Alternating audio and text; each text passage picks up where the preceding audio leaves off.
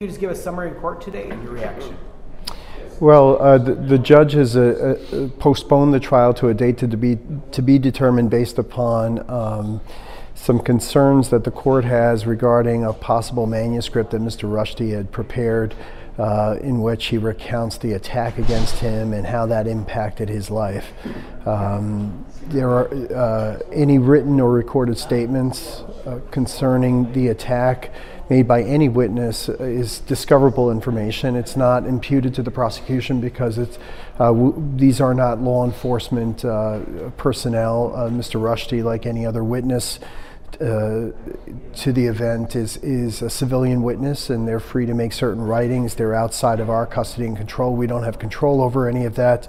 But nevertheless, the material is considered discoverable material under the discovery statutes here in New York State.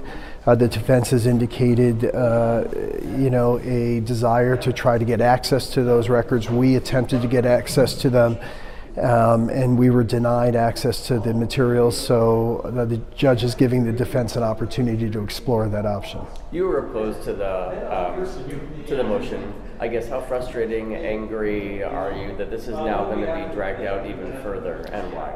Well, I know the expression that justice delayed is justice denied, but it's just simply going to be delayed from my standpoint. It's frustrating because we have to piece together these trials. We issue subpoenas. I've been prepping all through the holiday season, ready for jury selection on January 8th.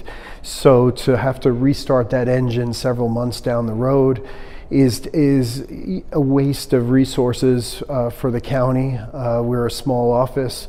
We have a number of other homicides to deal with, so not that this is a homicide, but nevertheless it's a very important case. It's a serious violent felony, so to have to now pivot to another case and then return to this case later, pull in witnesses from across the state, outside the state, is of course potentially problematic for us, but we will do what's needed to get the job done, which is to go to trial and get our conviction, and we fully intend to do that.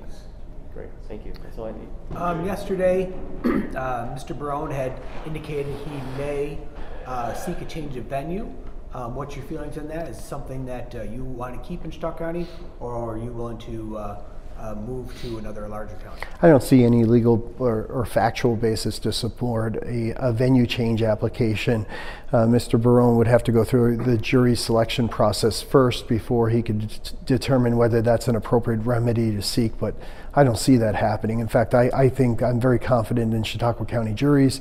I think that we'll be able to pull together a fair and impartial group when the time comes, and so I don't see that as being realistic.